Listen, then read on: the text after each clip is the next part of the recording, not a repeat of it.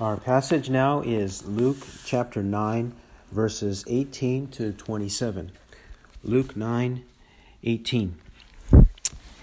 And it came about that while he was praying alone, the disciples were with him, and he questioned them, saying, "Who do the multitudes say that I am?"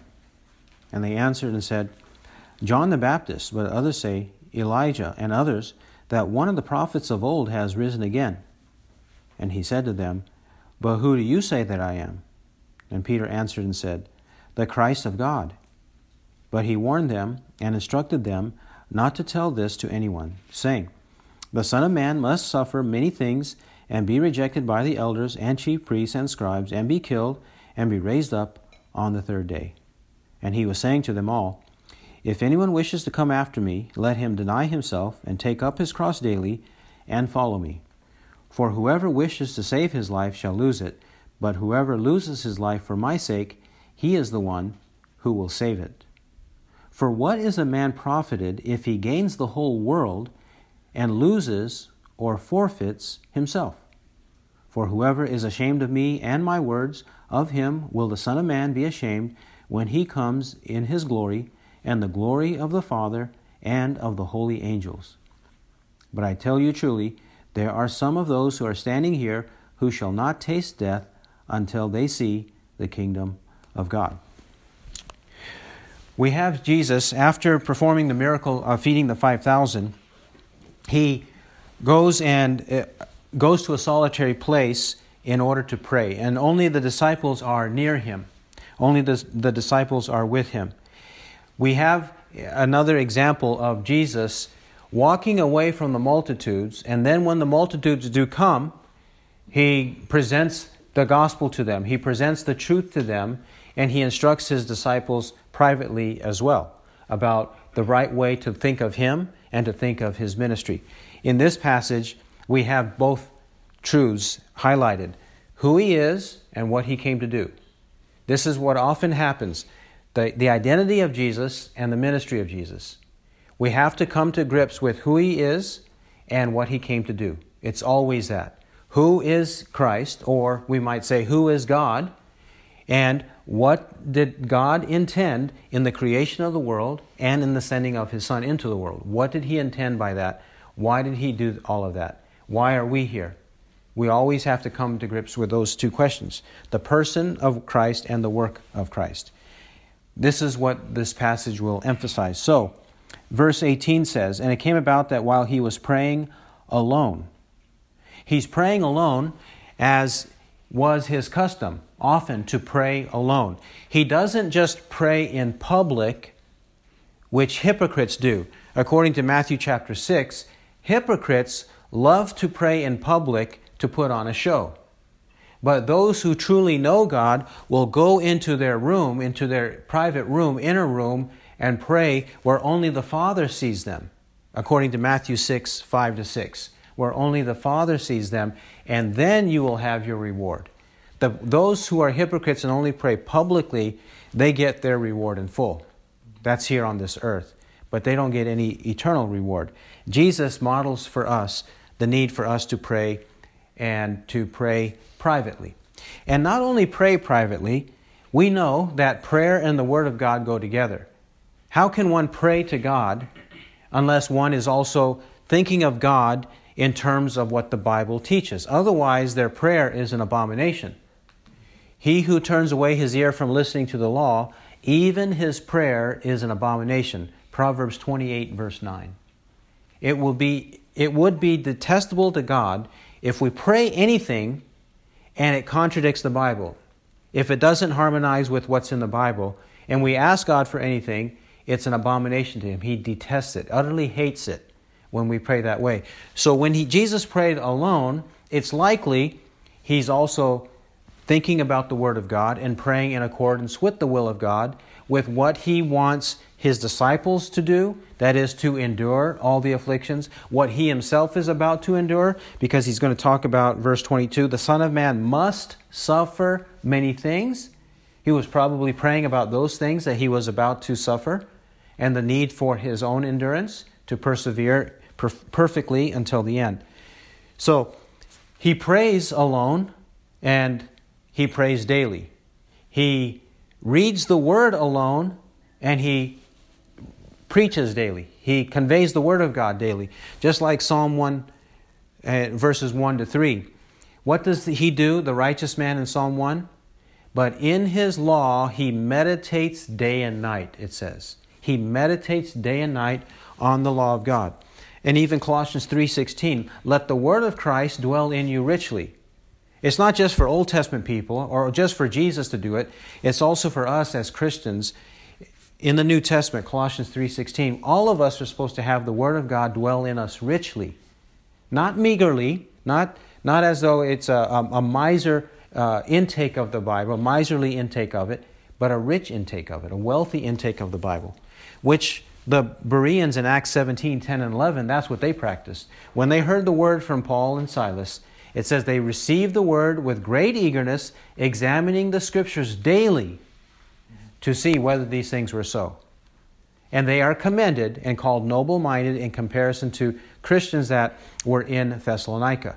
These people were more noble-minded because daily they examined the Scriptures to see what it says. This is what Jesus is modeling here. Praying alone, meditating on God alone, this is what he partook of. This is what he did as a model and example for all of us. But that doesn't happen very much these days. That doesn't happen very much. There are few pastors who encourage their people to read the Bible. To read the Bible daily, and even just to read it generally. They'll say, no, you don't need to do that. You can spend your time with other things, and I'll just tell you what the Bible says. And it's not just Roman Catholics who do that. It's Protestants. It's even people of all kinds of big churches, modern and fancy contemporary kind of churches. None of them expect their people to read the Bible and to know anything about the Bible. They just say, whatever you need to know, I'll just tell you for 30 minutes on Sunday morning with a bunch of anecdotes and jokes. So that's the mentality of today, but that's not what Jesus taught. Not at all. Now, it says here, the disciples were with him, verse 18. They were with him, that means the 12 were with him, because we will find out later that the multitudes will end up joining them. Okay? So, the disciples were with him, and he questioned them, saying, who do the multitudes say that I am? Jesus is now making a distinction, and he's trying to teach the disciples and draw out something from the disciples in contrast to the multitudes.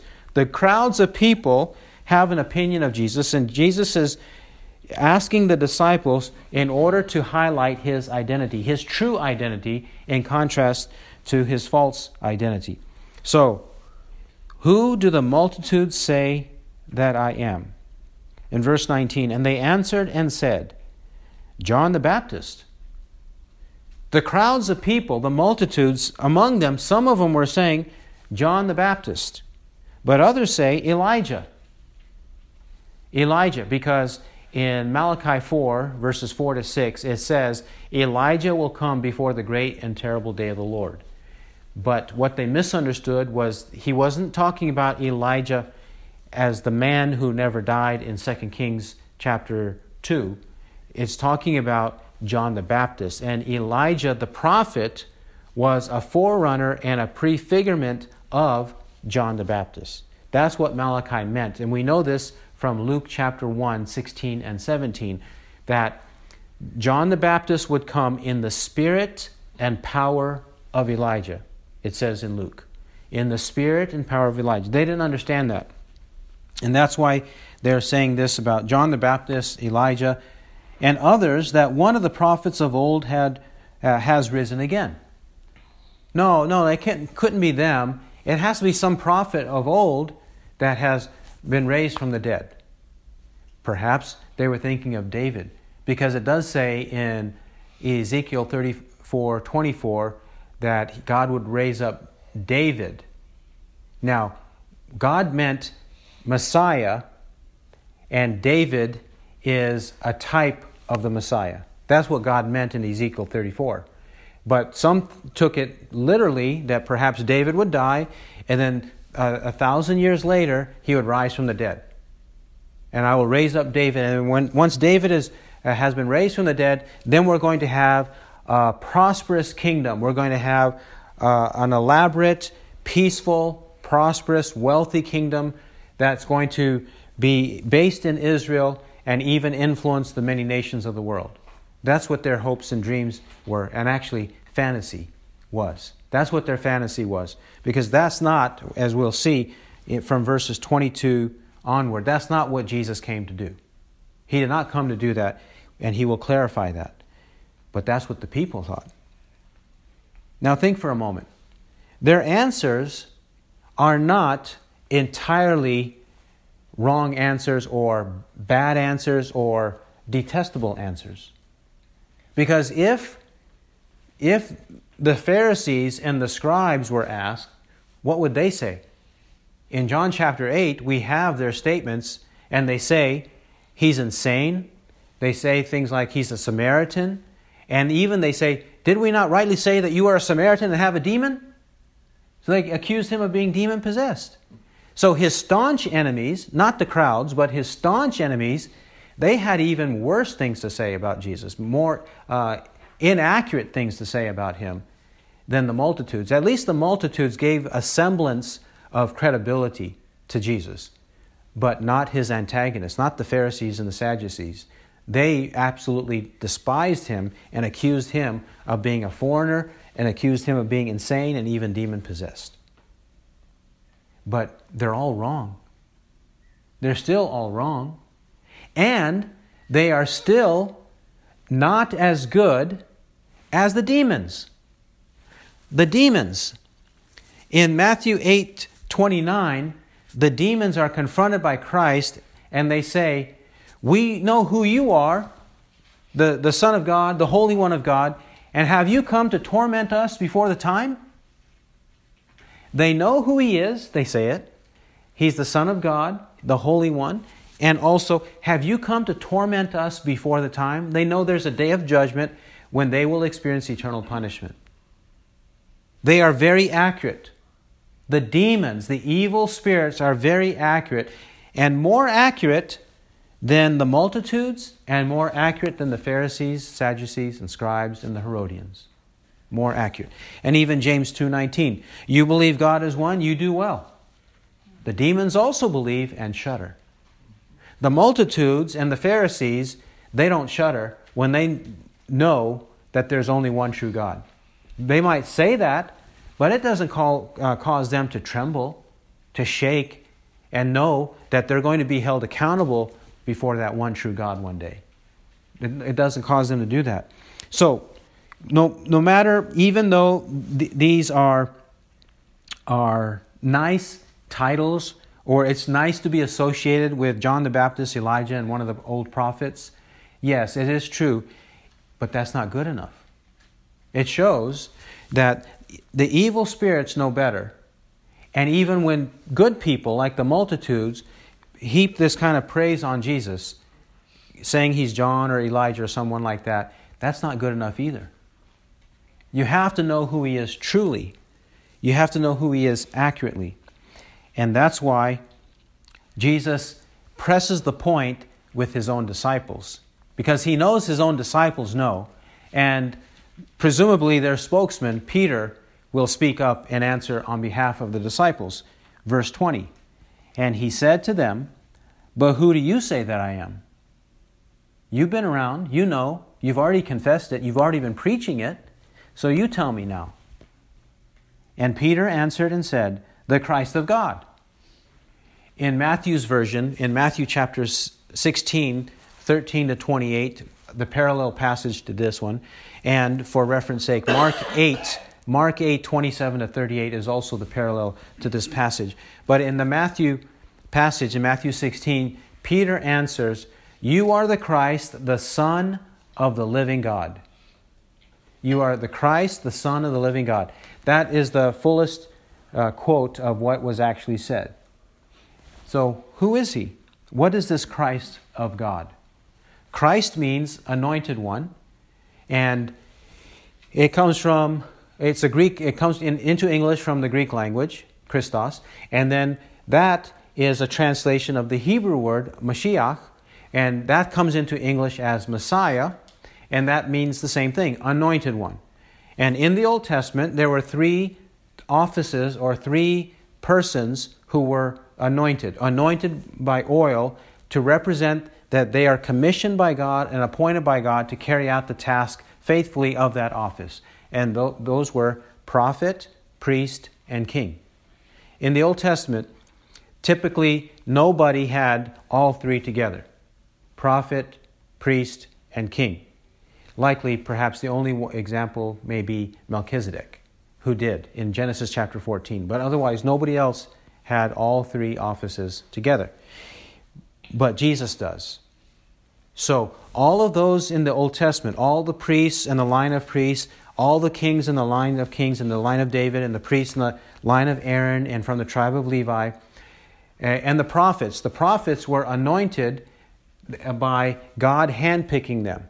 He would raise up a prophet from this person, or from this family, from that family. They might be in the family of a king, might be in the family of the priest, or somebody even from none of those areas, none of those lineages. He would raise up a prophet and call him to preach the Word of God. But in this case, Jesus, He fulfills all of those roles in one person. And He's the one who does it the best way. And this is why Peter says the Christ of God, the anointed one of God, the Son of the living God. That's the correct answer. And if we don't have that correct answer, we don't believe in the right Jesus. You see, today people say this group or that cult or that denomination, whatever, they all believe in Jesus. We all believe in the same Jesus. It's not true. It's not true at all. Every word needs a definition, and every biblical word needs a definition. You have to explain sooner or later to people, as you're talking about biblical things, that the Bible means this by the name Jesus, or Christ. This is who Christ is, or this is who Jesus is. Jesus is the Christ, the Son of the living God. We have to explain what the Bible means by those words. Because the Jehovah's Witness says, Jesus is a created being, Michael the Archangel. The Mormons say Jesus is one God among innumerable gods, millions upon millions of gods. He's one God among millions of gods. And His brother is the Spirit. When Jesus was a spirit before He took upon a body, He was the spirit brother of Lucifer in heaven before He came down to the earth. Before Lucifer came down, Lucifer or Satan came down, and Jesus came down, they were spirit brothers. It goes on and on. And so it's ridiculous. The Muslims will say He is the prophet of God, and that's all He is. He's a sinless prophet, but He was a prophet, and that's all. But the greatest of all the prophets is Muhammad, and you need to do what Muhammad said, not what Jesus said, in order to go to heaven. So Jesus is not the Son of God to the Muslim, nothing like that.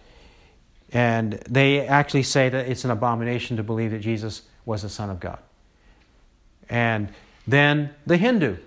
Jesus is one God among 333 million gods.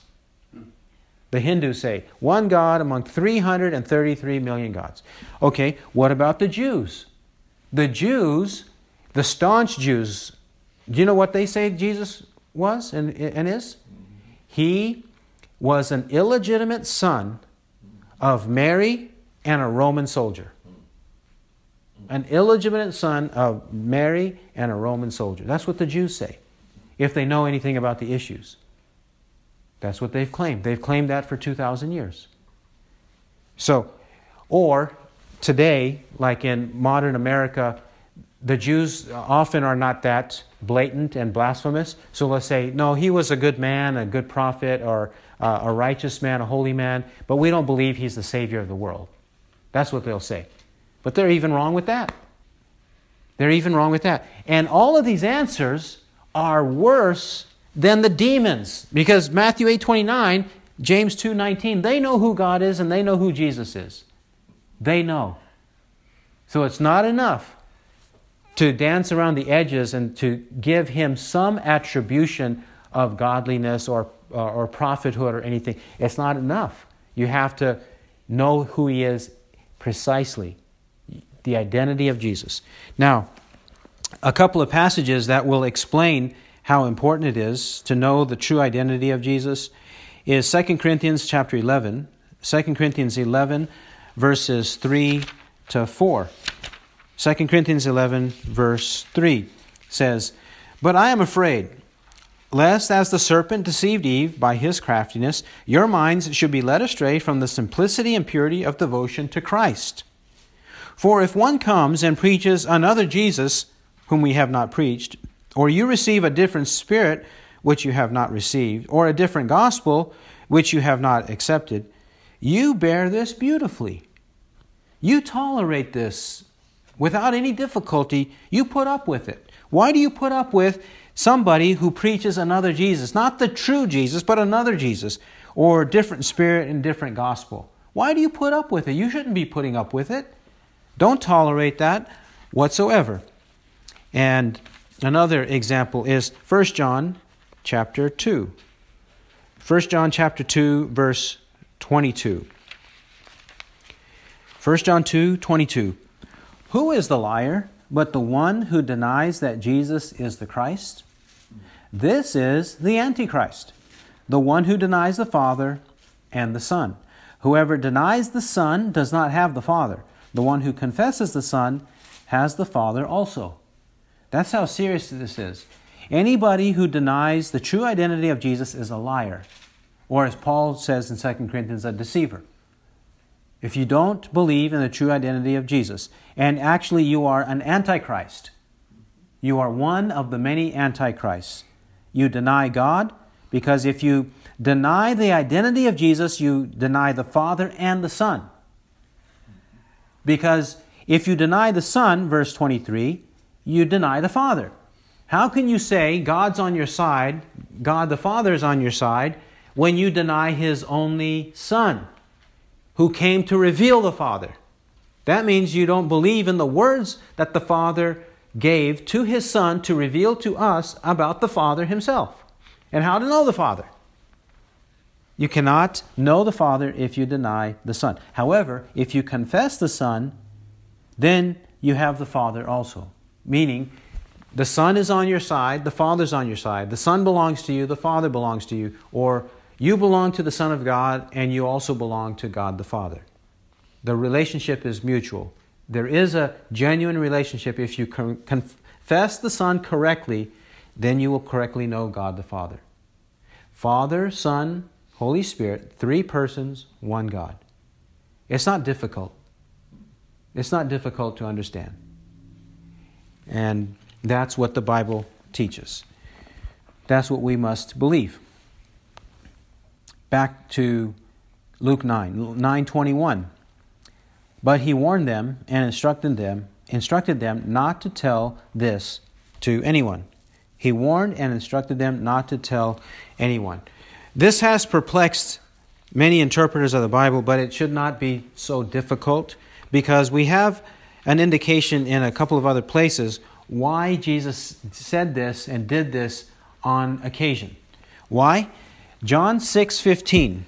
John 6:15 says, "Jesus therefore, perceiving that they were intending to come and take him by force to make him king, withdrew again to the mountain by himself alone." He fed the 5,000. So the parallel of John 6, it does parallel Luke 9. He fed the 5,000. They're so excited about this miracle worker, they think that he has come to give them peace, progeny, and a pot belly. They want him to be their king and potentate. That's what they want him to do. They don't want him to die on the cross. They don't want him to suffer. And they don't want to identify with his suffering. They don't want to be his followers if it's a followership of suffering. They want him to be a powerful king who rules the world. But what did Jesus do? They wanted to do this by force, but Jesus withdrew again to the mountain by himself alone. He went alone and withdrew. In John chapter 2, verse 4, there's a refrain that occurs throughout the book of John that his hour had not yet come. And he first announces it. Jesus on his own says, "My hour has not yet come." John chapter 2, verse 4. "My hour has not yet come." He means that yes, I'm going to be maligned and persecuted along the way, but if we hasten this, it's going to happen prematurely, and it's not time for me to die yet. When it's time for me to die, then my hour will come, and they will grab me, and they will take me by force, but they're going to crucify me. They're not going to enthrone me. They're going to crucify me when that right hour comes. And another example of Jesus avoiding people and avoiding even death until the right time is John chapter 8, verse 59. Jesus claimed deity for himself. He said, before Abraham was born, I am. Quoting Exodus 3, 14 and 15. That he is the one and only God. That's what he meant. And therefore, it says in John 8, 59, therefore they picked up stones to throw at him, but Jesus hid himself and went out of the temple. He hid himself because his hour had not yet come. He avoided death and protected himself until the time of death was appointed by God. And that's why he says in Luke 9:21, he warned them and instructed them not to tell this to anyone. Wait, a time will come, such as the day of Pentecost. The time will come when you're going to preach this and even preach this abroad. You're going to go to distant lands, remote lands, and preach this, but not right now. Don't, tone it down for now. But in a time in the future, day of Pentecost on, you can preach this openly. Now, he warns them because he says in verse 22, saying, the Son of Man must suffer many things and be rejected by the elders and chief priests and scribes and be killed and be raised up on the third day. He tells them what he needs to accomplish. You see, when the multitudes think of John the Baptist, Elijah, the Christ of God, they are thinking pie in the sky. They are thinking cakewalk. That's what they want. That's the kind of life they want. But Jesus says, no. The Son of Man must suffer many things. Must suffer many things. Firstly, Son of Man. Where do we get this? Why is this Jesus' favorite phrase to describe himself? He's talking about himself in the third person. He calls himself the Son of Man. Why? Well, I believe for two reasons. He is able to kill two birds with one stone. With this phrase, Son of Man. Son of Man, by its obvious interpretation that means he is a son of another man or a human. He's a human. He's got flesh, body of flesh and bones. He is a man. That's one thing he accomplishes, that he possesses a human nature. And we know from other passages, without sin. Like John 8:46, which one of you convicts me of sin? Was the challenge he gave to his persecutors. But there's another reason that this is a favorite phrase. And this is taken from Daniel 7, verses 13 and 14. Daniel 7, 13 and 14. Daniel the prophet is the one who used this phrase to describe the coming Messiah, the coming Christ. Daniel 7, 13 and 14. And from this, we gather that he possesses deity. He has a divine nature. So the phrase Son of Man handles two things. It identifies him as having a human nature, which is necessary for our salvation, and also a divine nature, which is necessary for our salvation. Daniel 7:13. Daniel looks at the future and he says, I kept looking in the night visions, and behold, with the clouds of heaven, one like a son of man was coming. And he came up to the Ancient of Days and was presented before him. And to him was given dominion, glory, and a kingdom, that all the peoples, nations, and men of every language might serve him. His dominion is an everlasting dominion which will not pass away, and his kingdom is one which will not be destroyed. It's clear from verse 14, the Son of Man is receiving an eternal kingdom. All the kingdoms of the world, and even those that Daniel prophesies, they come and go. Because God is the ruler over the realm of mankind, and he gives it to whomever he wishes. But a day will come when the Son of Man will have this eternal kingdom. And so he must possess deity. And he has right there in verse 14, that all the peoples might serve him. To serve him is the equivalent of worshiping him. I am the Lord your God who brought you up out of the land of Egypt. You shall have no other gods before me. You shall not make for yourselves an idol, whether one of an image in heaven or on the earth or under the earth or in the seas. You shall not worship them, or some translations say you shall not serve them or bow down to them. In the Scriptures, ultimate service to God is worship, or worshiping God is serving God. These are synonyms of the same thing. So that's why in Daniel 7, he's described as possessing deity and humanity, because he's like a son of man.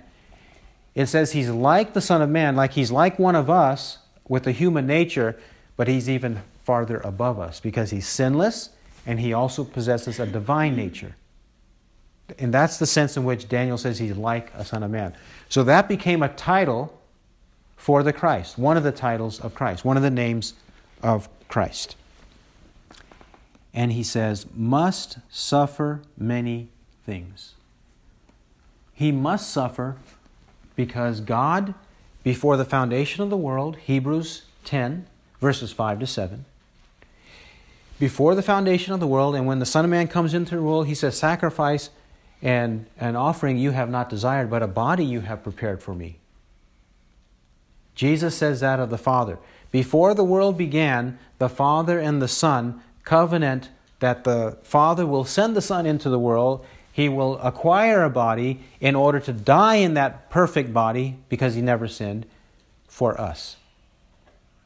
That's why, and it's written throughout the Old Testament. Isaiah 53 is a perfect example of that. Isaiah 53 of the death of Christ. Even Daniel chapter 9, verses 24 to 27. There it says, Messiah will come, and it says he will be cut off. To be cut off means to be executed.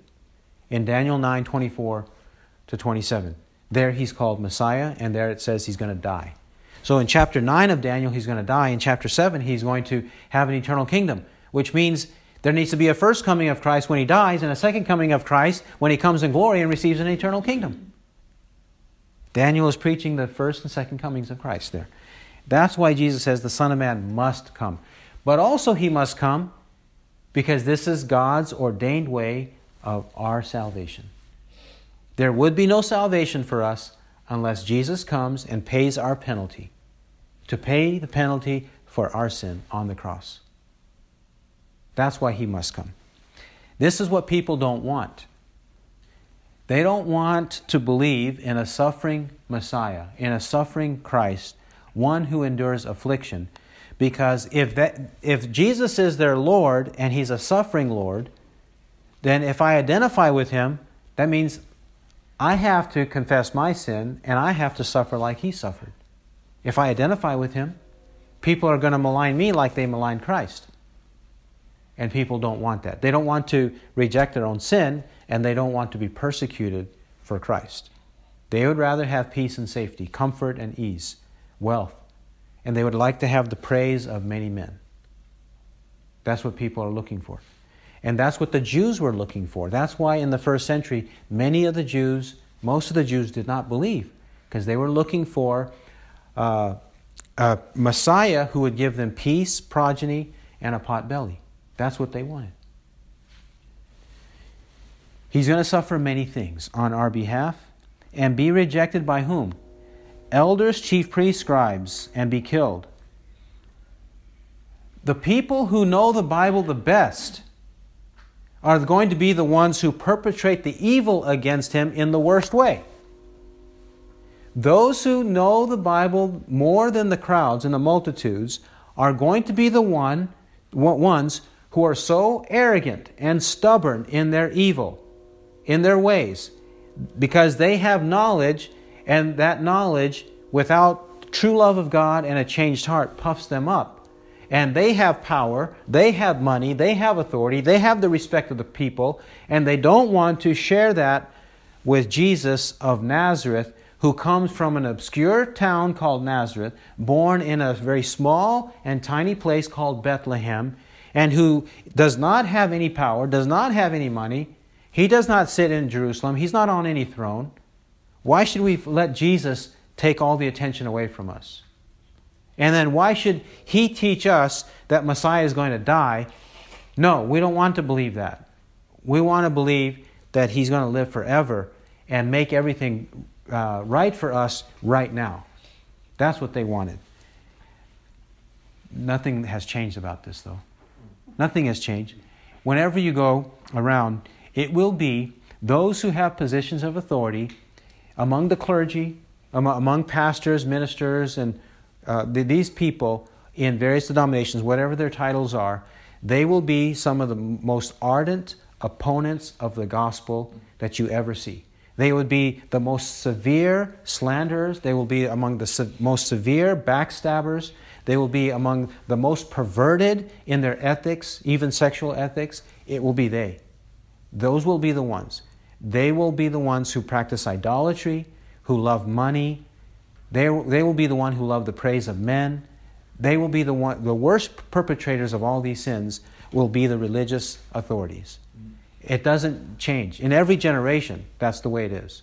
And that's what Jesus experienced. Paul said in 1 Corinthians 2, he said that the rulers of this world did not have the understanding and the election of God. For if they had understood it, they would not have crucified the Lord of glory. The rulers of this age, the authorities of this age. But they will crucify Him because they don't have it. However, He will be raised up on the third day. Raised up on the third day. Now, when it says must suffer, that implies it's in the Old Testament. And even be raised up on the third day, that also implies that that's in the Old Testament. How do we know? We know this from Psalm 16, 9 and 10. That you will not allow your Holy One to undergo decay. When does decay begin in the human body? It begins on the fourth day after death. That means He has to be raised on the third day. If His Holy One, Messiah, is not going to undergo decay, Psalm 16, 9 and 10, He has to be raised on the third day. Hosea 6, 1 and 2, he says that we will be beaten down or torn down, but He will raise us up on the third day. Raise us up, meaning the church up on the third day. That's the imagery of Romans 6. We die with Christ when we believe in Him, but we also are raised with Christ because of His resurrection. So we die with Him, die to sin, and we are raised with Him, we are alive to God. Hosea predicts this in Hosea 6, 1 and 2. And what about Jonah? According to Matthew 12, 38 to 42, Jonah the prophet was 3 days and 3 nights in the belly of the sea creature as a symbol and example of how Jesus would be buried for 3 days and 3 nights and then rise up. That's what Jonah was. These are Old Testament examples, a few of them, of the need for it to be only 3 days long. And that's what Jesus says. It must be this way. It must suffer this way and must rise from the dead. And according to Romans chapter 1, verses 1 to 4, He was raised from the dead according to the Spirit of holiness and declared the Son of God with power. So He's declared the Son of God with power by the resurrection from the dead. When He rises from the dead, that is a perfect vindication that His death was a meaningful death. That all that He said and all that the apostles and prophets said was the meaning of His death is the true meaning. He didn't die just because He believed in a good cause. He didn't die because He was a political rebel. He didn't die for any other reason. He died for our sins if we believe in Him. That's what the resurrection proves. He's declared the Son of God with power. So verse 23, and He was saying to them all, if anyone wishes to come after me, let him deny himself and take up his cross daily and follow me. According to Mark 8, it's not so clear here in Luke, but we get it from the phrase to them all. But in Mark chapter 8, verse 34, Mark 8:34, Jesus actually addresses the crowds too. In Mark 8:34 it says, He summoned the multitudes with His disciples and said to them, if anyone wishes to come after me, let him deny himself and take up his cross and follow me. The 12 disciples, or at least the 11 of the 12, they've already committed to this, but not the multitudes. So he has to tell the multitudes that if they want to be disciples of Christ, they have to deny themselves, reject their sins, hate themselves, as Jesus says in Luke 14:25-26. Hate themselves, hate father and mother and wife and brothers and sisters, and even your own life. Otherwise, you cannot be my disciple.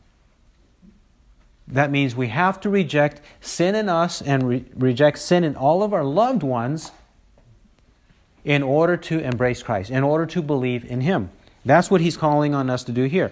Deny ourselves, take up His cross daily. Luke says, quoting Jesus, daily. Not occasionally, not whenever you feel like it, but every day be ready to suffer for Christ. Suffer because of His name and for righteousness' sake, for the kingdom of heaven, according to Matthew 5:10-12. If we suffer for His name's sake, then it's righteous suffering. Not because of our sin, but because of righteousness. And follow me. To follow Him is to obey all His commandments. John 14:15, if you love me, you will keep my commandments. And then the cost. Is this all worth it or not? Verse 9:24. For whoever wishes to save his life shall lose it, but whoever loses his life for my sake, he is the one who will find it. For what is a man profited if he gains the whole world and loses or forfeits himself? Isn't it worth it? Don't you care about yourself? Don't you care about your own soul? That you will not consider what's going on here? Consider the claims of Christ. Because whoever wishes to save his life shall lose it. You want to save it now. You want all the temporary blessings now. And you don't care about the world to come. You're going to lose it in the world to come. That's what he means in 24. If you save it now, you have all the comfort and ease now, and you are not willing to suffer shame for the name of Christ now, and deny yourself now, you will lose it when I come with the holy angels. You're going to lose it. And it's going to be horrible. And I will declare to them, I never knew you. Depart from me, you who practice lawlessness. Matthew chapter 7, verse 23, or 7:21-23. He warns us that he will lose it, or those people will lose it. But if you lose your life for my sake now, He is the one who will save it. If you give up, if you deny yourself now for the sake of Christ, you are the one who will truly keep your life and preserve your life forever. And then consider it. Does it matter? Do you want to be the king of the world? Do you want to have access to all the riches of the world? You want to have access to all the pleasures of the world with no restraint and nobody to tell you what to do? The moment you say a word, the moment you raise a finger, they have to act based on your beck and call. You want that kind of power? You want that kind of notoriety? You want that kind of praise from men? You want to have all that? You want that? You want the whole world? But then lose or forfeit yourself?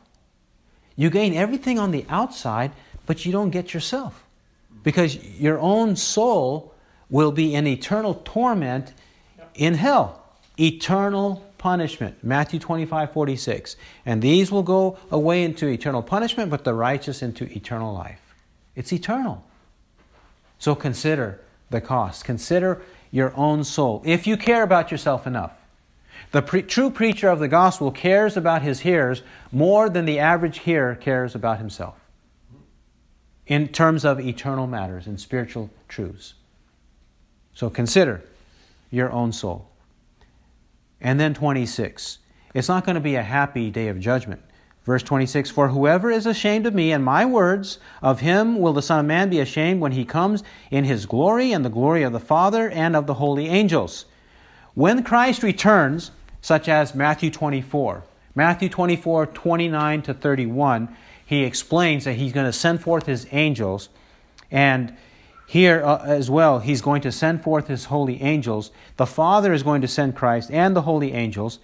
And when Jesus comes, if anybody is ashamed of Jesus and his words, Notice that. And his words.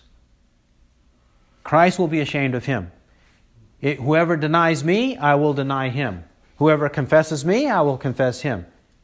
Matthew 10, 29 to 31. So, but if, and following as well, 32, 33. If you are ashamed of Christ now and his words, then he will be ashamed of you. This is no picture of a gentle Jesus, happy Savior, right? This is no Jesus that's wearing a Santa Claus outfit. This is no Jesus who's a grandfather, right? He's no sugar daddy with a box or a pocket full of candy. No, Jesus is not that way. That's the way he's portrayed today, but he is not that way. He will be ashamed and he will inflict punishment on all who reject him. Acts 17:30 to 31, 2 Thessalonians chapter 1. He will inflict fire, flaming fire, upon those who do not know God and to those who do not obey the gospel of our Lord Jesus Christ. We have to include here his words. What are Jesus' words? Are they just the red letters? Or are they just the whole New Testament? Or are they the whole Bible? The whole Bible. According to 2 Peter 3, 1 and 2, we ought to obey the holy prophets, the words of the holy prophets, and the commandment of the Lord and Savior spoken by your apostles.